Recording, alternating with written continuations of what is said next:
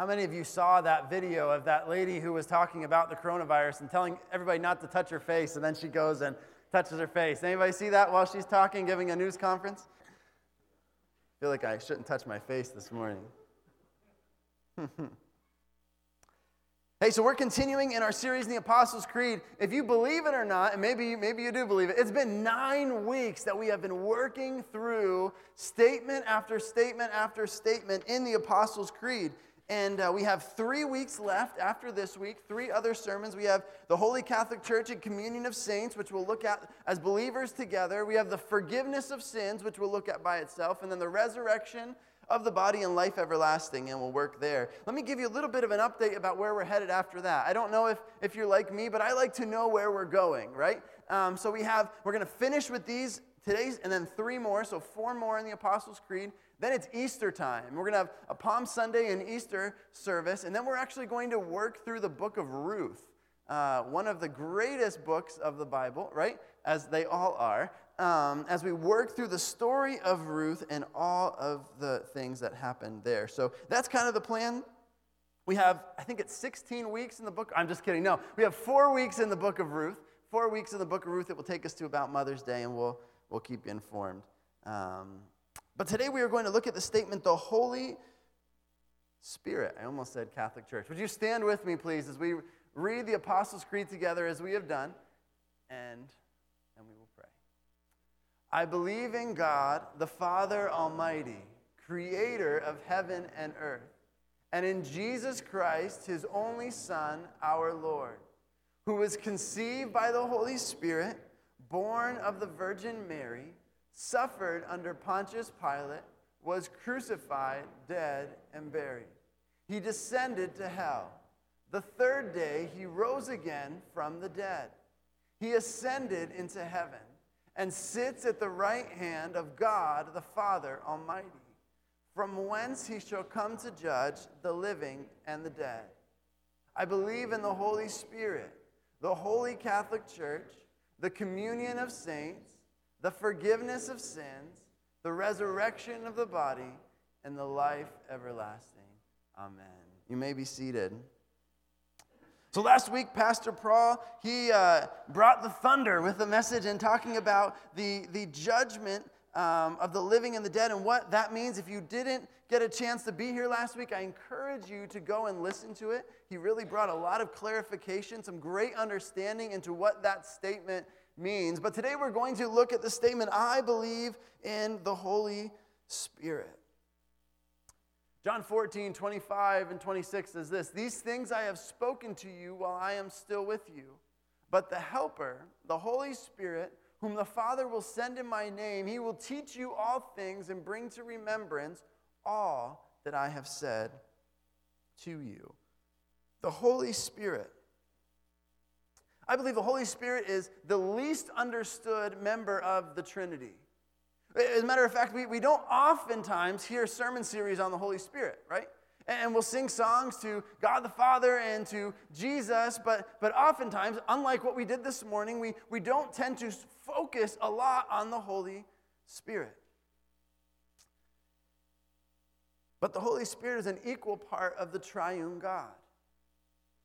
The Bible says, holy, holy, holy. And one of the things that we take from that is, holy God the Father, holy God the Son, and holy God the Spirit.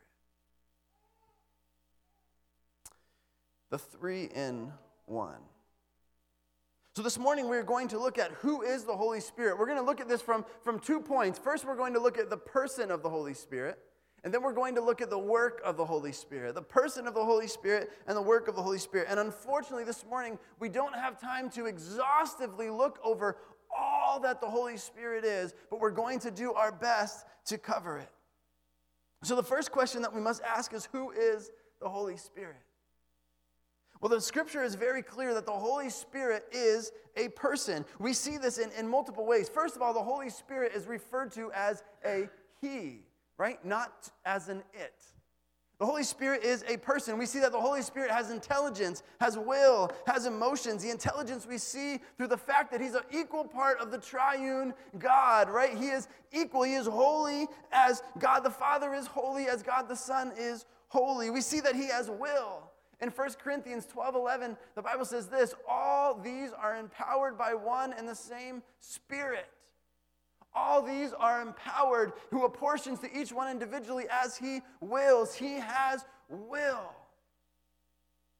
We also see that the Holy Spirit has emotions. Ephesians 4:30 says, and do not grieve the Holy Spirit of God, by whom you were sealed for the day of redemption. And we'll come back to the word sealed here in a little while. Isaiah 63:10, but they rebelled and grieved his Holy Spirit. Therefore he turned to be their enemy, and he himself fought against them. I think oftentimes we think of the Holy Spirit as some type of Casper the Ghost kind of thing, right? Who is there but doesn't really exist, is not really a person, but the Holy Spirit is a person. It's important that we understand. After understanding that the Holy Spirit is a person, and that he's active in our lives, we have to look at what does the Holy Spirit actually do? John 16:7-15, and this is one of the big passages we're going to be looking at this morning, says this, nevertheless, I tell you the truth. It is to your advantage that I go away. Now who is this speaking? Who is this speaking? It's Jesus speaking, right? He's saying, listen, it's actually good for you that I go away, because if I don't go away, the helper will not come to you. But if I go, I will send him to you. And when he comes, he will convict the world concerning sin and righteousness and judgment. Concerning sin, because they do not believe in me. Concerning righteousness, because I go to the Father and you will see me no longer. Concerning judgment, because the ruler of this world is judged. I still have many things to say to you, but you cannot bear them now. When the Spirit of truth comes, he will guide you into all truth. For he will not speak on his own authority, but whatever he hears, he will speak, and he will declare to you the things that are to come. He will glorify me. For he will take what is mine and declare it to you. All that the Father has is mine.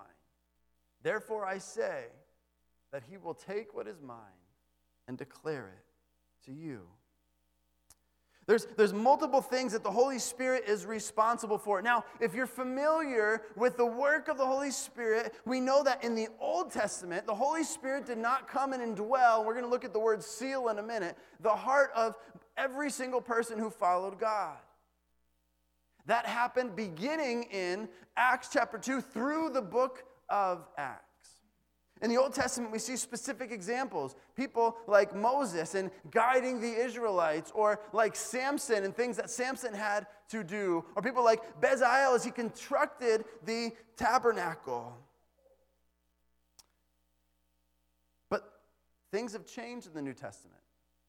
In the New Covenant, we see a different thing happening. It's now that Jesus ascends, which we looked at a couple of weeks ago, and why it was so important that Jesus ascended so that the Holy Spirit would then descend on the earth and indwell the hearts of all believers. But the first thing that we see in John chapter 16 is the Holy Spirit convicts. The Holy Spirit is the one who convicts of sin. He helps the believer know what is right and what is wrong.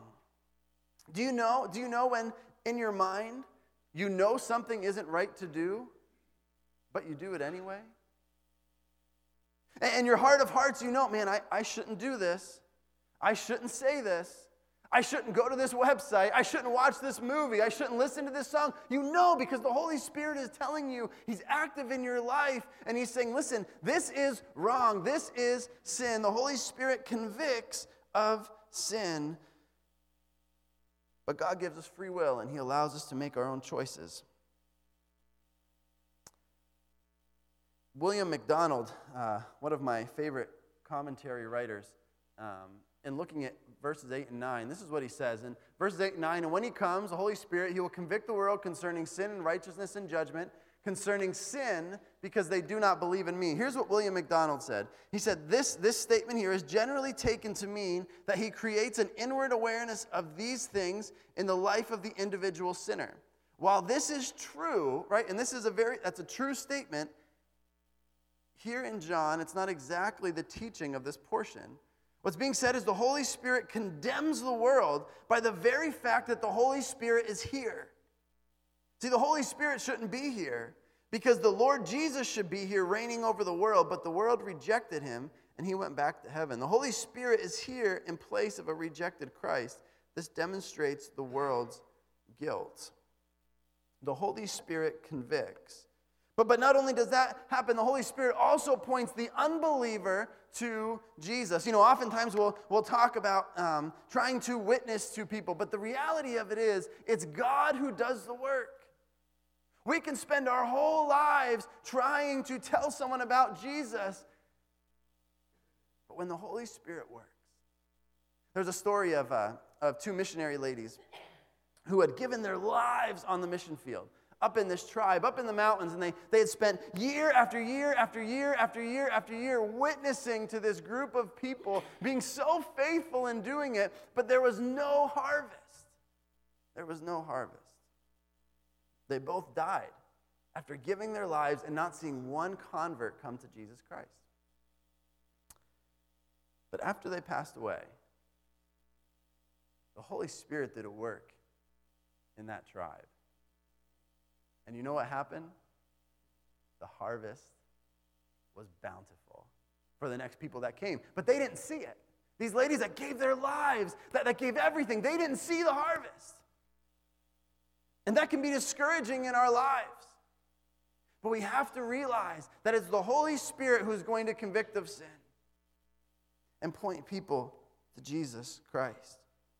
So the Holy Spirit convicts. The Holy Spirit points unbelievers to Jesus. The next thing is the Holy Spirit helps us understand God. 1 Corinthians 2:11-13 says this, "For who knows a person's thoughts except the spirit of that person which is in him? So also no one comprehends the thoughts of God except the Spirit of God.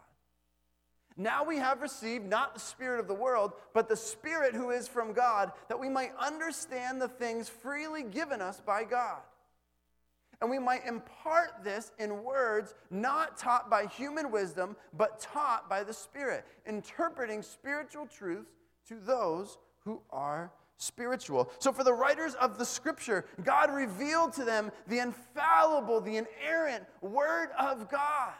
The Holy Spirit worked in their lives and in an amazing way with how God still uses free will. When you look at the Scripture, we still see the different writing styles, right, of the authors, the different tendencies they would have, yet through the Holy Spirit, God guided them. But it wasn't only for the authors of Scripture, because today in our lives, the Holy Spirit is still speaking to us. Now, we're not adding to the Bible, right? We're not adding to the Bible, but we know that with conviction, we know with making big decisions in life, oftentimes we'll pray and say, "God, tell me what in the world I'm supposed to do," right? I want a sign outside that says, "You need to go this way."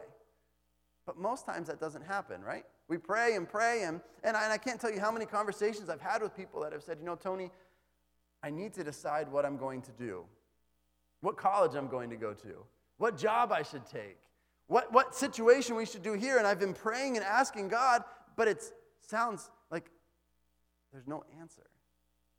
Let me read you an interesting story from Reader's Digest. Anybody read Reader's Digest, right? Reader's Digest. Do they still make Reader's Digest? They do? All right. Here's what this was a 2005 edition. It said, "In the world of technology, there's a new development called hypersonic sound, HSS. HHS makes right? I wonder if that's why hypersonic sound. Do you ever hear that sound? The inventor, Eldwood Woody Norris, has engineered sound waves to travel like a laser beam for about 150 yards. This allows sounds to be heard by a person in a particular place, but not by those immediately around them.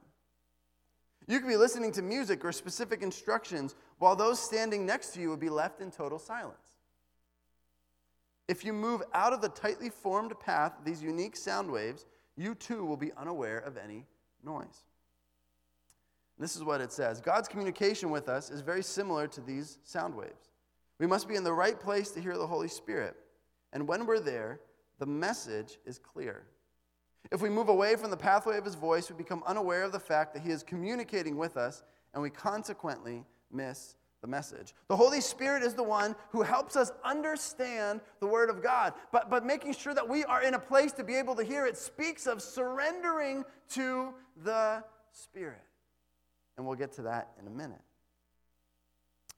So the Holy Spirit convicts. He points unbelievers to Jesus. The Holy Spirit helps us to understand God and understand the Word of God. And the Holy Spirit is also our seal. Ephesians 1:13 and 14. In him you also, when you heard the word of truth, the gospel of salvation, and believed in him, were sealed with the promised Holy Spirit, who's the guarantee of our inheritance until we acquire possession of it, to the praise of his glory. See, when you became a believer, you received the Holy Spirit, which is like God's stamp on your life. You were marked for God. And if God seals something, who can break it?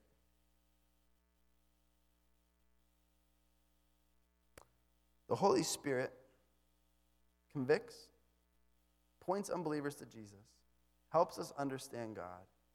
He is our seal. And the last one that we're going to look at this morning, and this is kind of where the majority of our time will be, is the Holy Spirit sanctifies. Sanctification. What in the world does that word mean? Sanctification. Let me say this. So once you're a believer, once you put your faith in Jesus Christ, positionally before God, how God looks at you, positionally before God, you cannot be more redeemed, more loved, more forgiven than you are at this very moment. See, nothing can change that.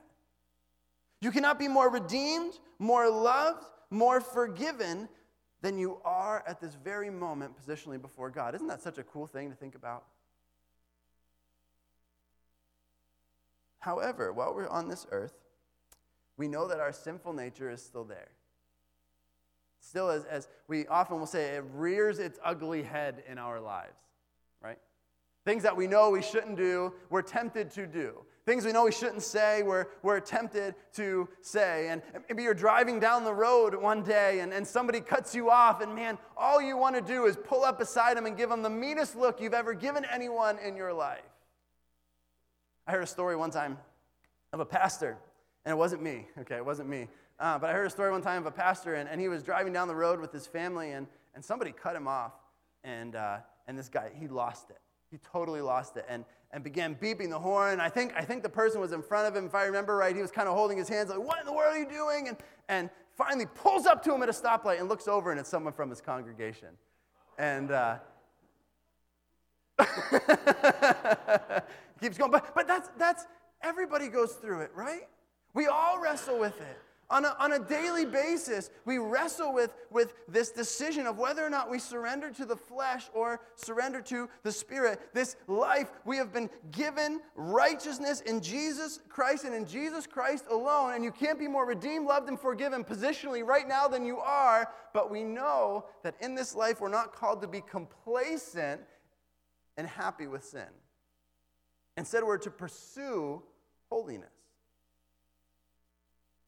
Sanctification, or what some people will call progressive sanctification, is the pursuit of that holiness. It's a work of the Holy Spirit in the life of believers. 2 Thessalonians 2:13, but we ought always to give thanks to God for you, brothers, beloved by the Lord, because God chose you as the first fruits to be saved through sanctification by the Spirit and belief in truth. So what does sanctification look like in our lives? Well, let's look at what it means to live by the flesh or live by the Spirit. Galatians 5 says this, but I say walk in the Spirit, and you will not gratify the desires of the flesh. For the desires of the flesh are against the Spirit, and the desires of the Spirit are against the flesh. You know, sometimes as Christians, we try and walk this line between the flesh and between the Spirit, right? And we say, man, if I just want to get this a little closer to the way of the world, be a little more satisfied in this, or a little happier in this, when Scripture clearly tells us to stay on this side. There is no overlapping between the flesh and the Spirit. They're opposed to each other. To keep you from doing the things you want to do. But if you are led by the Spirit, you are not under the law. Now the works of the flesh are evident. And here we go through, and Paul will write all the different works of the flesh: sexual immorality, impurity, sensuality, idolatry, sorcery, enmity, strife, jealousy, fits of anger, rivalries, dissensions, divisions, envy, drunkenness, orgies, and things like these. What did he miss? And I warn you, as I warned you before, that those who do such things will not inherit the kingdom of God. See, that's the flesh. As he goes through and lists the works of the flesh: sexual immorality, impurity, sensuality, idolatry, sorcery, enmity, strife, jealousy, fits of anger, rivalries, dissensions, divisions, envy, drunkenness, orgies, and things like these, right? Not only these, this list isn't exhaustive. He says stuff like this. That's the flesh. Don't live in the flesh, because here is the fruit of the Spirit. See, when you walk in the Spirit, here's what happens. There's love and joy and peace and patience and kindness and goodness and faithfulness and gentleness and self-control. Against such there is no law. And those who belong to Christ Jesus have crucified the flesh with its passions and desires. If we live by the Spirit, let us also keep in step with the Spirit. Let us not become conceited, provoking one another, envying one another. See, one of the roles of the Holy Spirit is what we call sanctification, progressive sanctification. How in this life, and this is what we call walking with God, growing in our relationship with God. So if you think of the word sanctification, also think of growing in your walk with God, right? We have kind of these Christianese words that we'll use sometimes that nobody will understand unless you've heard it before. So think of growing in your relationship with God, progressive sanctification, pursuing holiness in your life. And here's what we see, that progressive sanctification is only possible through the work of the Holy Spirit. See, if I want more love and more joy in my life, it's not something that I do, it's something that I surrender to the Spirit, and the Spirit does in my life.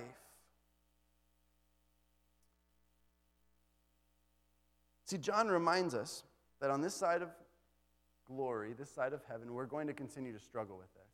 1 John 1:8-10 says this: if we say we have no sin, we deceive ourselves. If we say we have no sin, we deceive ourselves. If we say we have no sin, we deceive ourselves, and the truth is not in us. If we confess our sins, he is faithful and just to forgive us our sins and to cleanse us from all unrighteousness.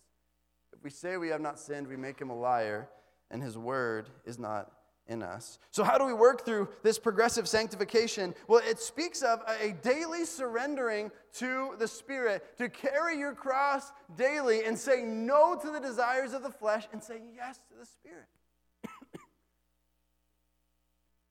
The fruit of the Spirit is love, joy, peace, patience, kindness, goodness, faithfulness, gentleness, self-control. Against such there is no law. The fruit of the Spirit, sometimes I think we look at that and we say the fruits of the Spirit, but it's not. It doesn't say fruits, right? It says fruit. See, if we're walking in the Spirit, that's the result that you're going to see in the life of believers. Love, joy, peace, patience, kindness, goodness, faithfulness, gentleness, self-control. That's what the Holy Spirit does in our lives. See, God knows that we are going to continue to wrestle with the desires of the flesh against the Spirit until we're home with him. But he didn't leave us alone. There's a story. Ludwig Nammensen, he was a pioneer missionary to the Batak people of Indonesia. He spent 2 years living with them and studying their traditions. At the end of the time, the chief asked him if the Christian faith differed from the Batak traditions. The chief said, "We too have laws that say we must not steal or take our neighbor's wife or bear false witness." The missionary answered, "My master gives the power to keep his laws." And the chief was startled. He said, "Can you teach my people that? God can give them that power if they ask and listen to his word." So for 6 months, Nammensen taught Batak about the power of God. These people were they were looking for righteousness, looking for a way to be able to do what was right because they couldn't do it on their own. Their traditions maybe had some things that were a little bit similar to Christianity, but of course it was not. And the missionary begins to teach. So 6 months he teaches them to talk people about the power of God. And at the end of the time, the chief said this to the missionary. He said, stay, because your law is better than ours. Our laws tell us what we ought to do. But your God says, come, I will walk with you and give you the strength to do the right thing. Matt Chandler has a quote, and I think it just captures all of this so well. He says, we can give ourselves over to the frantic, impossible pursuit of our best being enough, or we can melt and know that we're not. We can give ourselves over to the frantic, impossible pursuit of our best being enough, or we can melt and know that we are not, and know that He is able and rest in His ability over our inability. See, that's why we talk so much about walking in the Spirit, because walking in the flesh, we cannot do what we need to do. That's why Paul says, I do the things I don't want to do, and the things that I should do, I don't do. But that's not limited to Paul, and that's not limited to you, and it's not limited to me. That's something that we all face in this life. But God didn't look at us and say, you know what? Good luck. I'm going to leave you alone. You rejected Jesus. You don't deserve it, even though we don't. So I'm going to send the helper, the Spirit who can guide you on a daily basis, who will be ever present with you, who will convict you of what's right and wrong, who will help you to understand what my word says to you, who will help you to understand decisions that you should make in your life. This Holy Spirit will walk you through the process of sanctification in your life as you continue to pursue what is right and what is holy and what is just, as you continue to live more like I tell you to live.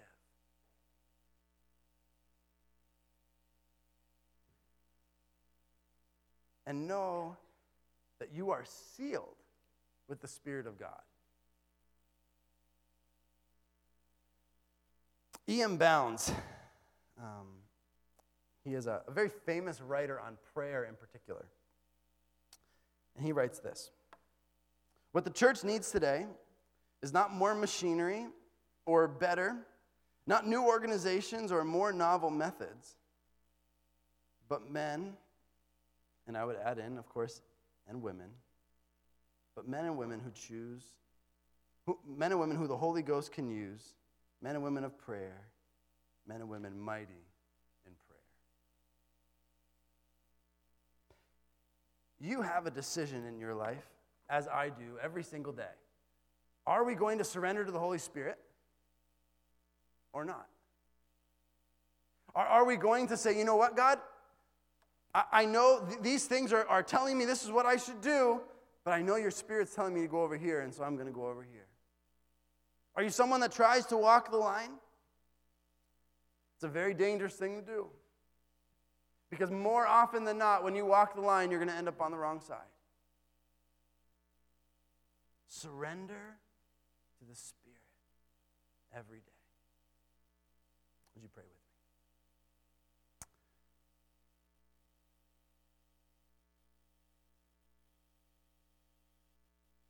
Father, at times, we can be a stubborn people. I confess I can be very stubborn at times. Think that my way is best. My plans are best. Father, we thank you that you've given us the Holy Spirit, who's alive, who's active in our lives. Father, help us to surrender to this Spirit on a daily basis. This daily spiritual battle that we fight is one against the flesh and against the Spirit. Lord, give us the strength. The strength only comes from you. Give us the strength to surrender to the Spirit daily, to deny the flesh, to flee from temptation. Lord, help us to listen to the Spirit, to be faithful and take moments of silence to ask God what you want us to know, what you want us to do, to prepare our hearts for conversations that we have with different people or different things that we go through in our lives. Our lives are so busy and it's so hard to slow down, but Lord, give us the awareness to take moments out of our day to ask what you have for us to do. Father, speak clearly, we pray. In Jesus' name.